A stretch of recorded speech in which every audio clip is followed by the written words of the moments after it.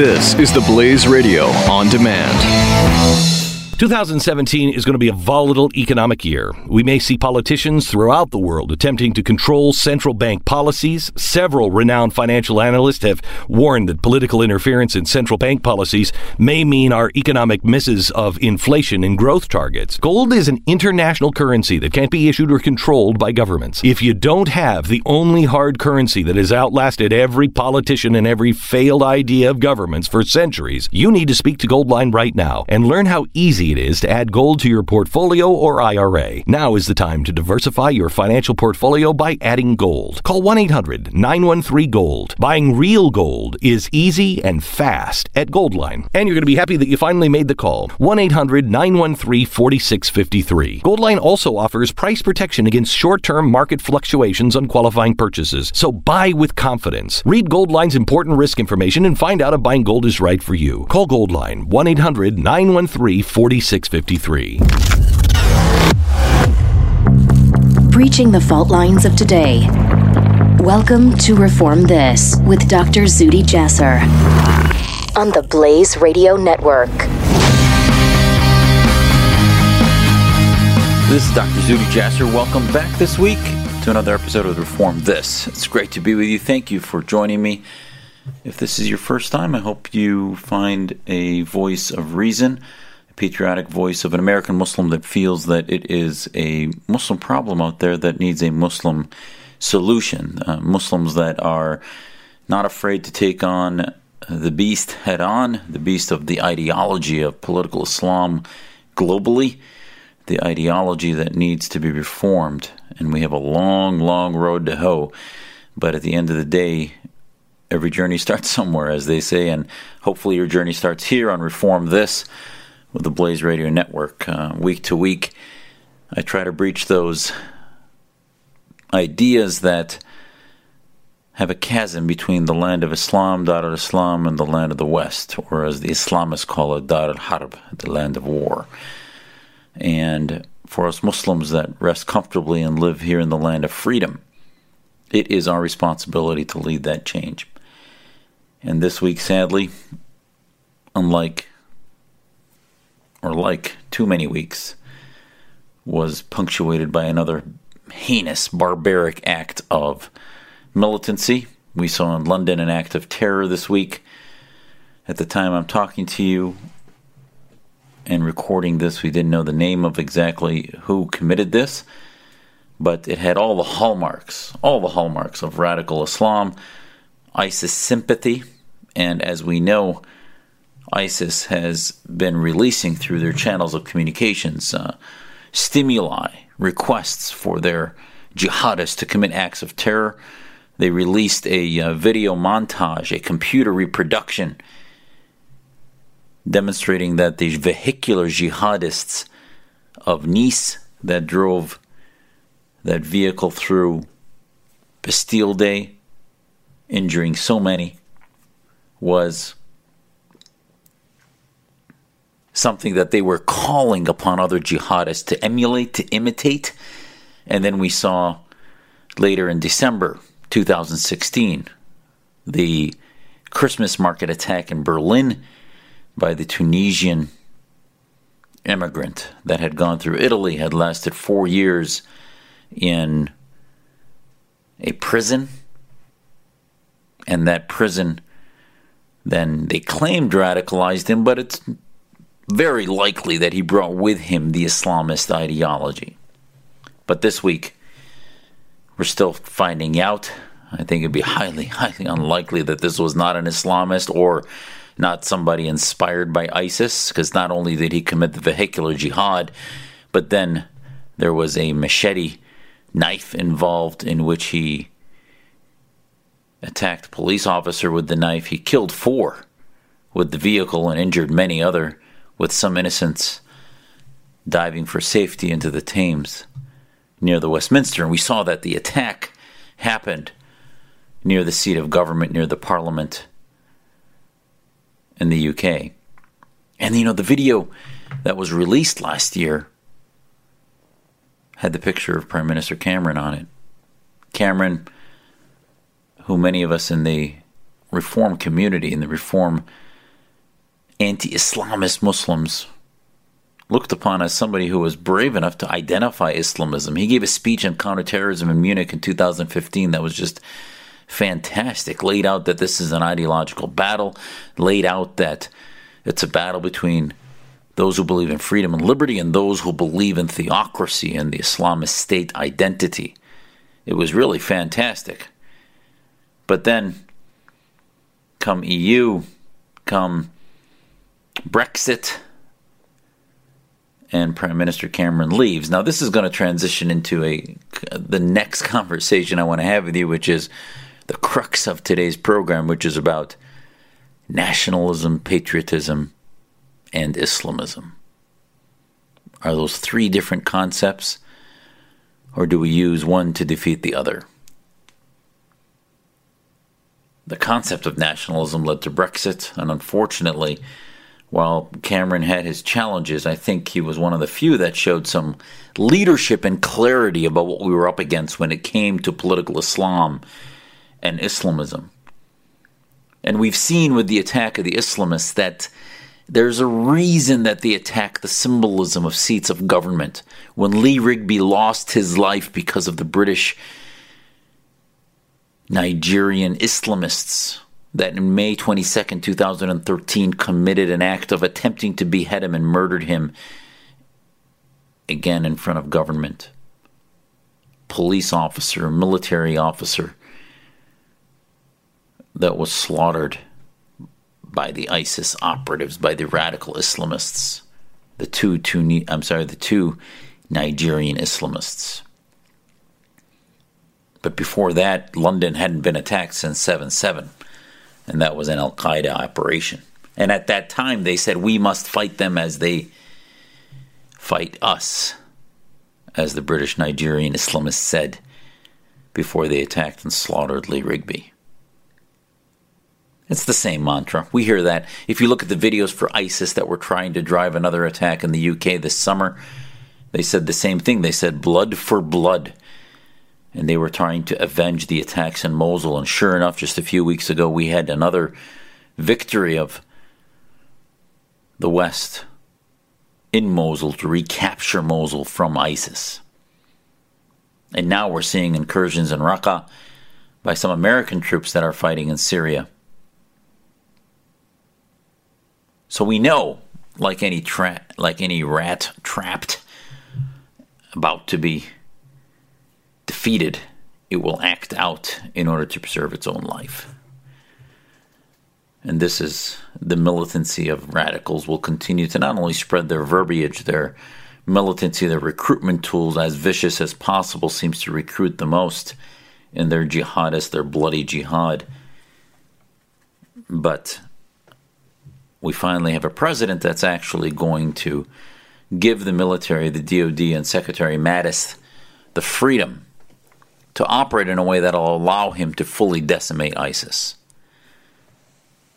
But don't be lulled into complacency. We could defeat ISIS tomorrow, next month, and it will circle back and regenerate itself like a hydra into another form, Jabhat al-Nusra, some other form, as long as the cauldron continues to brew them. That cauldron of core Islamist doctrine that believes in the caliphate, Islamic Sharia supremacist states, and its marriage to dictatorship, secular dictatorships that are fascistic, that feed and fuel and feed off of radical Islamist ideas, as we see in almost every Middle Eastern country.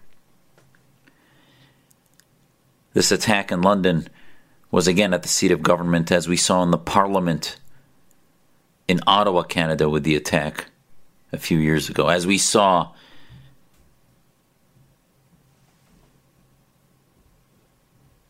in the attack in National Guard outposts, as we saw in the attack in Fort Hood, as we saw in the attack on many military institutions, government institutions. Ground zero for the attacks are representations of what American Western governments are, what our military is, the identity, because these movements are about a national identity that is about Islam. anything that is non-Islamic and its collectivist national identity becomes a target. They not only believe in slaughtering innocent, unarmed civilians, but those who represent symbols of what would defeat them ultimately, which is the national identity of Western states. And typically we'll find that these are known wolves, not lone wolves, but known. We have yet to know exactly, at the time I'm speaking to you, about who exactly did this, but odds are high, as we quickly unravel it, that it'll be a known wolf. And this happened on the exact 1-year anniversary of the Brussels attack. And I'll remind you, last year, the Brussels attack in March 2016 was the same cell that committed the attack in Paris November 2015. So, how did they hide out and end up in Molenbeek despite raids by police and others? Because there were some supporting communities, sympathizers with what they were doing, that looked upon their countries, their communities, their cities, not as their own, but as separatists. So this will continue to recur. It's a long war. It's generational. We need leadership what will not only say what we're against in defeating the whack-a-mole program of the terrorists through a whack-a-mole program, but also what we're for.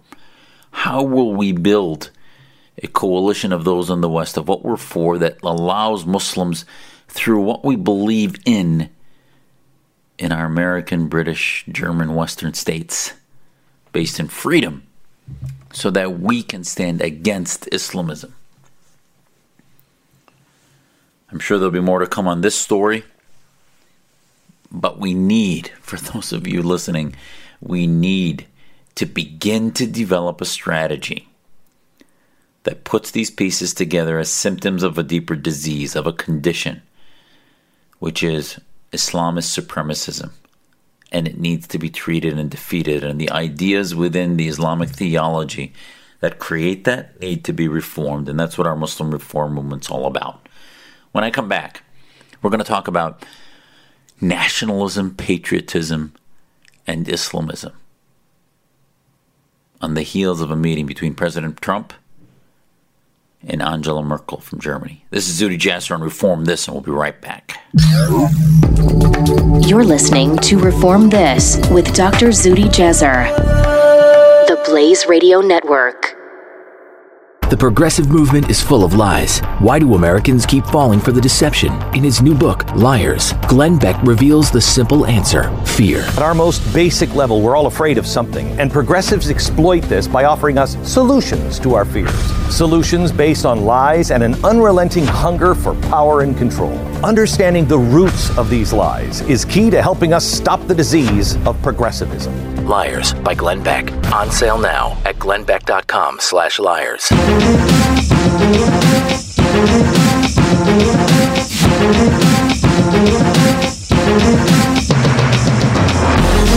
Reform This with Dr. Zuhdi Jasser. This is Dr. Zuhdi Jasser. Welcome back to Reform This on the Blaze Radio Network. It's great to be with you. Thank you for staying with me. And now I'd like to dive into that issue that is the topic for this week's podcast. And it is nationalism, patriotism, and Islamism. At the core, at the central nucleus of solutions, of defeat, of identifying the enemy, is the enemy believes that the state's identity thrives on Islam, that the state's identity is not about individual rights under God, but about a jihad mandated as a citizen's obligation to serve the military, and that military obligation can only be jihad if the state's identity is Islamic. If the state's legal system is Sharia, then jihad becomes obligatory. If the state's identity is a national identity, a secular identity based in reason, based in individual rights under God that could be from any faith, especially Judeo-Christian Islamic, of all the different sects and denominations of our faiths, that is no longer a specific Islamic state, but it becomes a state that cherishes and protects the individual, sometimes at the expense of the majority, which is what makes our country a republic versus a democracy. That is the difference. And if that identity is about Islam and Islamism, it cannot be compatible with what we understand to be patriotism. I call them the Islamist Islamopatriots, those who believe in the Sharia state. Patriotism, as we understand it in the West, is about protecting the flag, protecting our Constitution. Yes, I served in the Navy as a doctor. We took care of the Marines. The Marines Code was God, country, family, core. God came first. It's part of their mantra, part of their belief, part of what we fought for. Obviously, family and core is important. Country came right after God. And this is something the Islamists would never recognize. The reason I'm bringing this issues up is this week there was a lot of discussions about the difference between Angela Merkel and Donald Trump.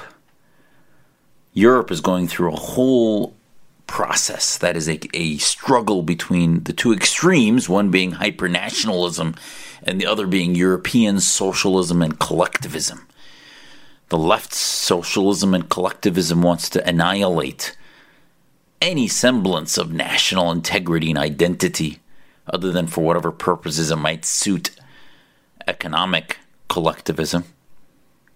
But militarily, security-wise, there's been a sense of inferiority for those who are nationalists and believe in the identification of Britain, Germany, Belgium, France.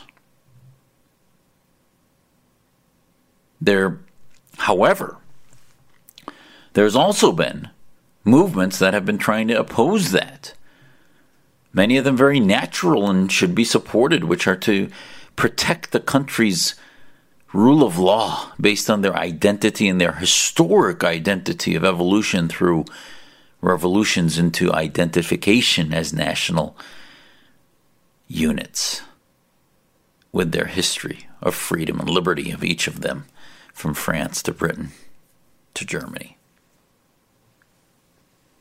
But there's also a peripheral manifestation of some hyper-nationalism, as we see with Geert Wilders in the Netherlands, in which he almost won an election this week, or last week, recently, in which he would have demonstrated a hyper-nationalist extreme in which he offered very little about what he was for, other than the national identity of being Dutch and also being anti-Islam.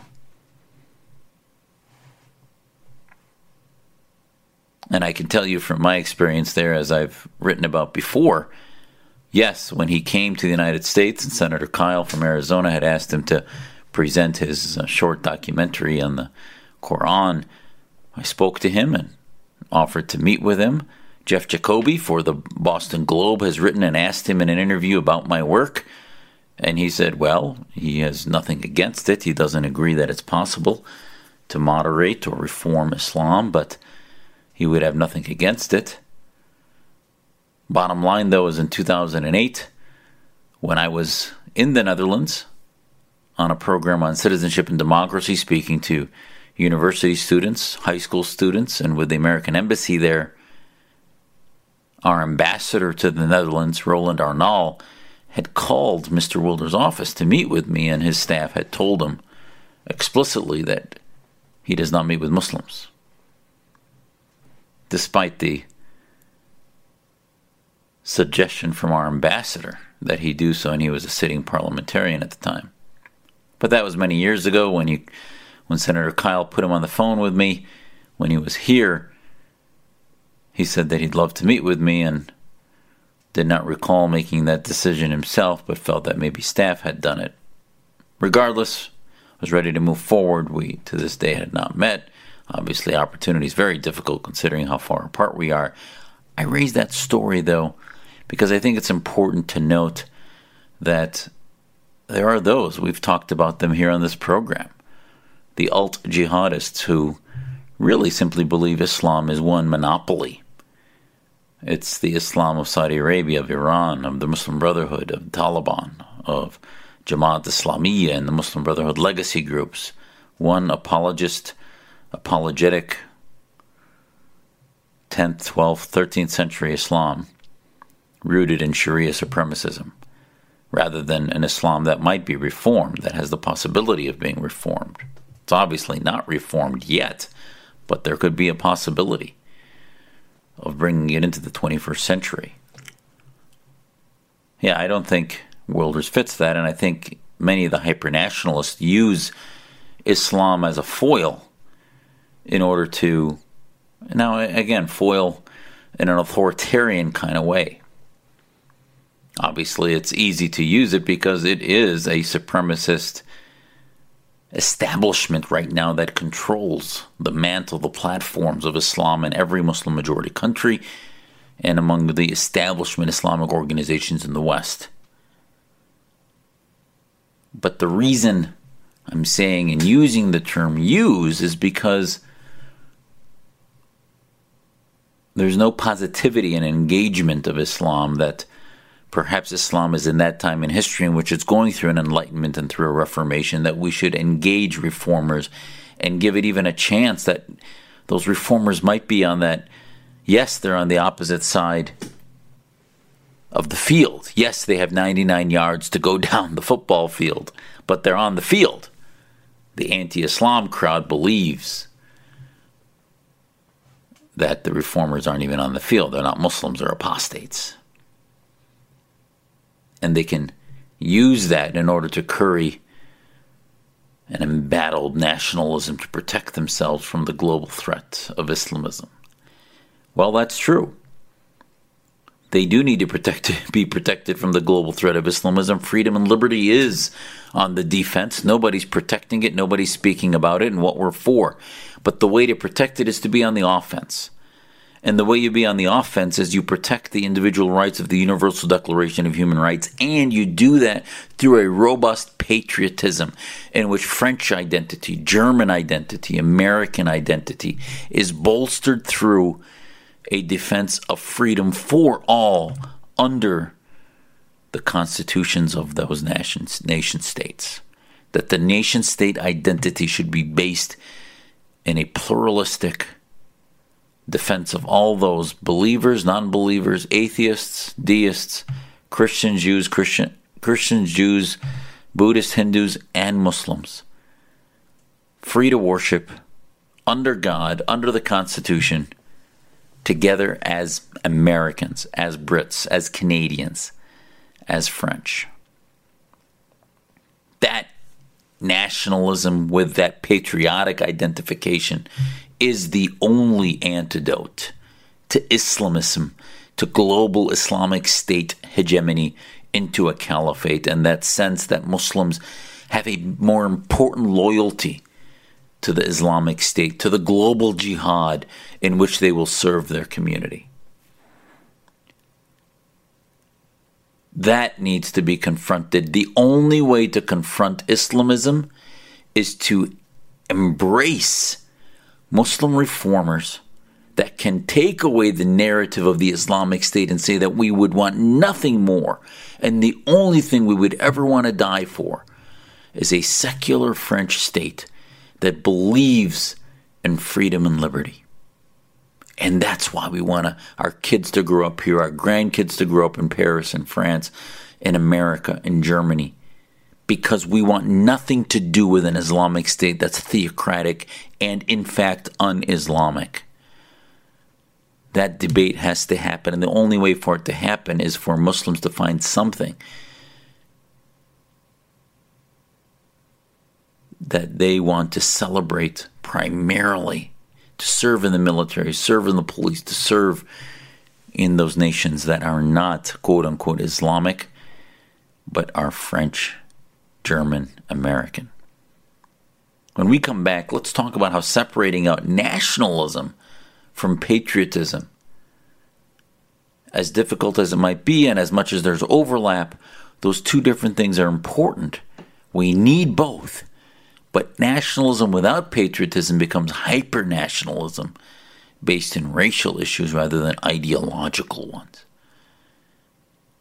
And you can't defeat Islamism without both nationalism and patriotism ideologically to do that. This is Zuhdi Jasser. We'll be right back on Reform This. This is Dr. Zuhdi Jasser. Matt Walsh.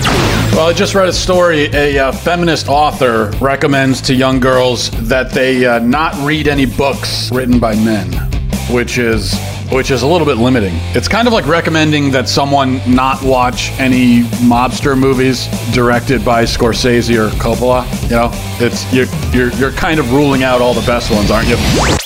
Matt Walsh.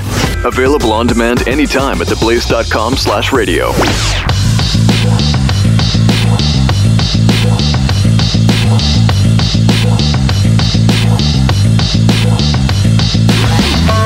Breaching the fault lines of today. This is Reform This with Dr. Zuhdi Jasser on the Blaze Radio Network.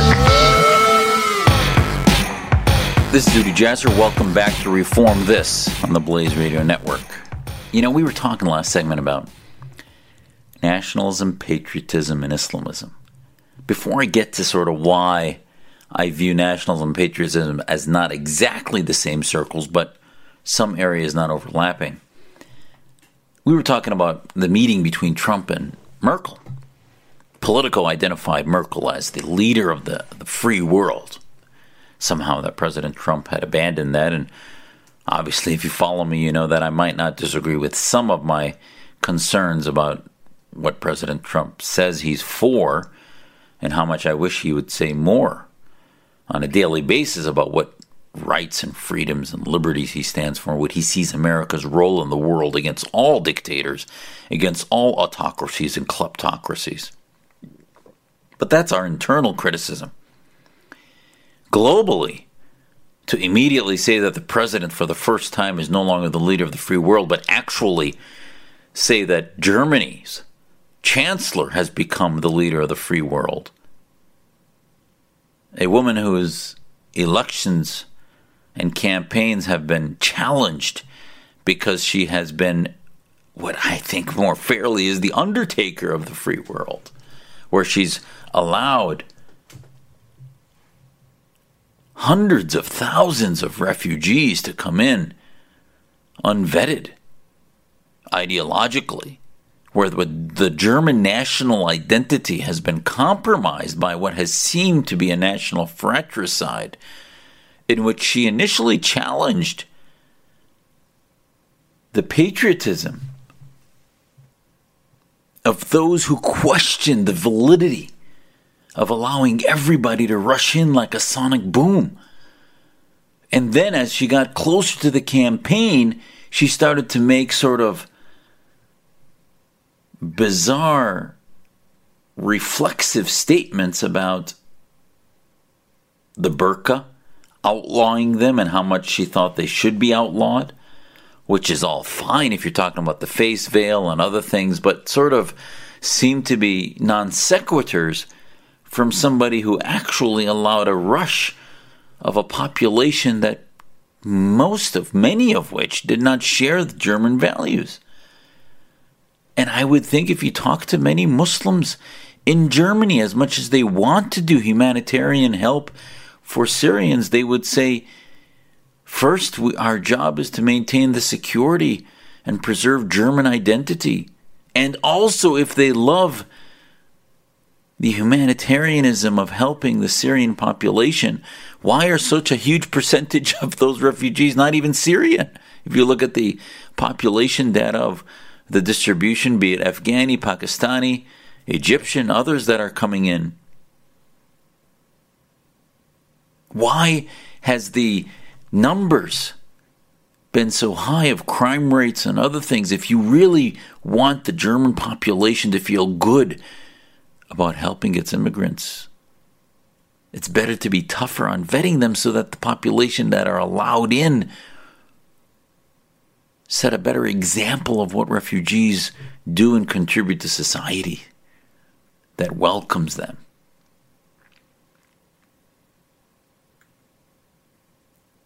But no, now our own papers, the Politico, is saying that Merkel is the leader of the free world. And I think ultimately this conversation, I had wished to only be a fly on the wall, of a conversation between sort of the populist President Trump to preserve national security is what he ran on, to attack and kill ISIS, versus Merkel, now the leftist savior of the free world, who really also has no solutions about militarization, militancy of radicals, and the Islamist mindset and how they're going to counter that. We saw with the Christmas market vehicular jihad that this individual and his spiritual guider, who had radicalized 30, 40 of what appeared to be an ISIS sympathetic cell within Berlin, had been in and out of monitoring. And now they've been raided, but 3 or 4 months even after the Christmas market attack.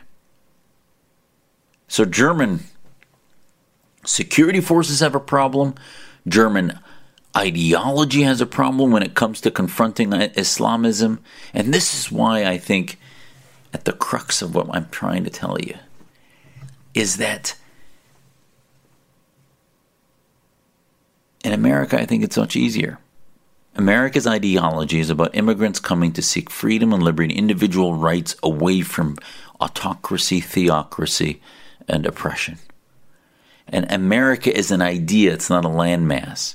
So I talked about the difference between nationalism and patriotism. Nationalism has within it not just sort of what Americanism is. America is an ism. It is about individual rights, about the freedom to be protected by a constitution that has a Bill of Rights that protects you from oppression, protects you from the establishment of religion, protects you and honors your free speech, honors your right to bear arms, honors your constitutionally protected rights. That's what Americanism is, and it does so blind to your national origin, to your race, your skin color, and your faith, your declared faith. While the nation-states of Europe, as much as their revolutions went through the Enlightenment and as much as their revolutions went through a modernization and democratization, still bound to their nationalism as a racial identity. So nationalism, especially hyper-nationalism, will actually feed into the radicalization of Muslims and is the opposite of political Islam because it's a racially identified national state. But patriotism, the love of country based on it being equally protecting all those of all faiths, races, and beliefs, is, I think, a better concept to endorse and teach our Muslim youth. And especially, as much as it's important for everybody, I think especially Muslim youth need programs. Our Muslim Liberty Project talks about this. Need programs to empower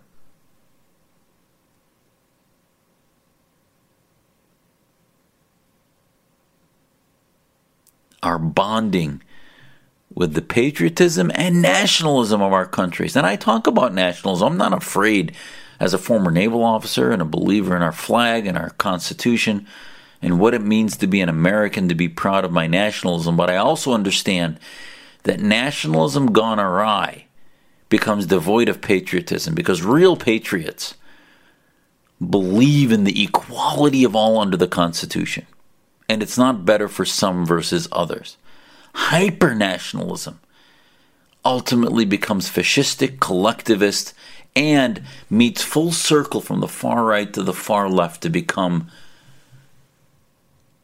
an oppressive entity. And some of the worst movements in history have been hyper-nationalist.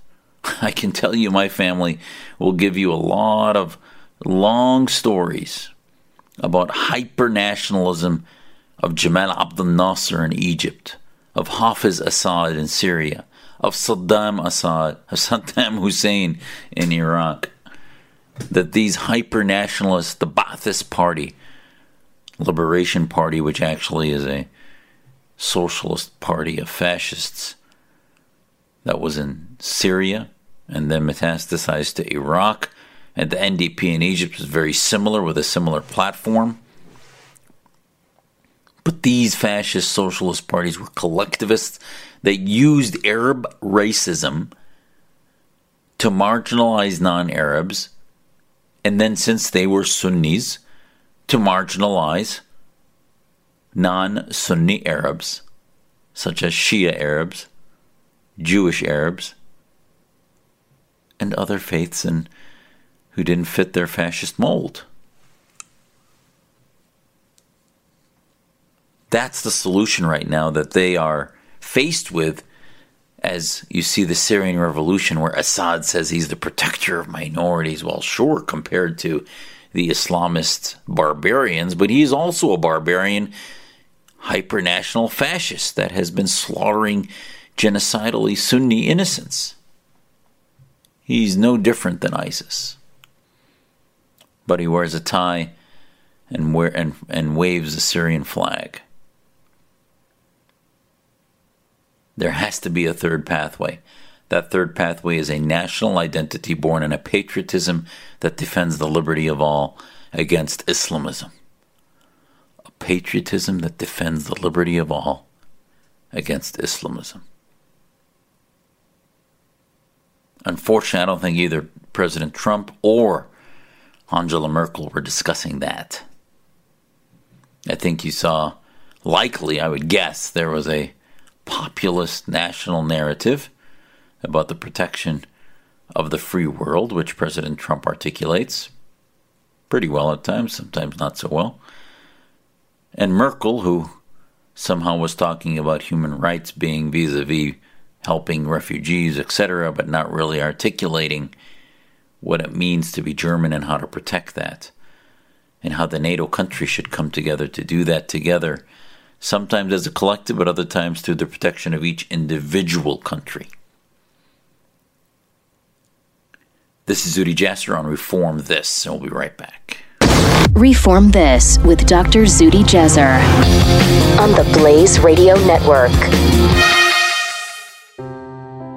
Are you worried about your mom or dad living alone in their house?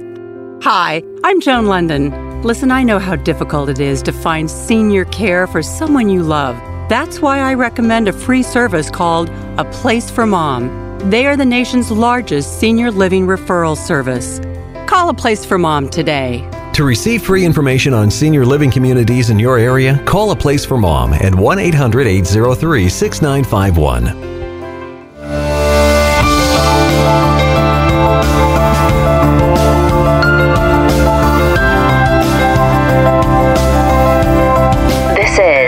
Dr. Zuhdi Jasser. This is Dr. Zuhdi Jasser. Welcome back to the last segment this week of Reform This. It's great to be with you. Thanks for hanging in there. You know, there's a lot to talk about, but I think there's no subject more central, more comprehensive, if you will, that covers really a clear understanding of what's at stake. What's at stake is, are we able to have citizens that come to this country, that live here, that believe it is their role to protect us against all enemies, foreign and domestic? Or do they come here to simply make some money and then become insurgents, separatists, or don't believe in our social, governmental, or legal contracts that they have with society? President Trump was criticized about this ban that he had. You had activist judges that blocked it, not based on what's on paper, but using what I've called a truly reductio ad absurdum, which is they've reduced it to the most absurd, which is they find some comment the president made on the campaign trail. Yes, many of them were gems, but if he made a comment, then anything he writes can be reduced to saying that the intent of that law is based on this absurd comment candidate Trump made versus what his team, what his administration puts down on paper as their policy and articulates to the court as their policy and effectuates on the front lines as their policy. So to block an order before, even if they say his intent is different, have it prove it in effect that it becomes proven to be discriminatory versus actually assuming it will be based on something he said months ahead before he even knew what the first few words on any executive order would be. But no, the 6 countries that he's listed now are countries whose governments are not our allies, whose countries who, might as well ship terrorists out for all they care. They're not looking at any sense of trying to keep America safe, be it the Yemeni government, the Libyan one, the Sudanese, any of these 6 countries. So it makes sense that they be put on a pause list. Now, does that keep the Saudi radicals, the Pakistani, Afghanis, others that certainly house Islamist ideological movements that threaten us? No. So I think these 6 countries are a pilot program. They're a control group to figure out how to begin to institute policies and mechanisms to vet those who come in. And the FBI already noted in the last few weeks that there are 300 plus cases of individuals who are refugees that are here that are connected to concerns of terrorism. Studies in Europe showed that refugees had sympathy rates up to 20% for the ideologies, not the acts, but the ideologies of ISIS. So, can we move on from the agitation propaganda of leftist rallies and others that are talking about bans that aren't even anywhere in policy?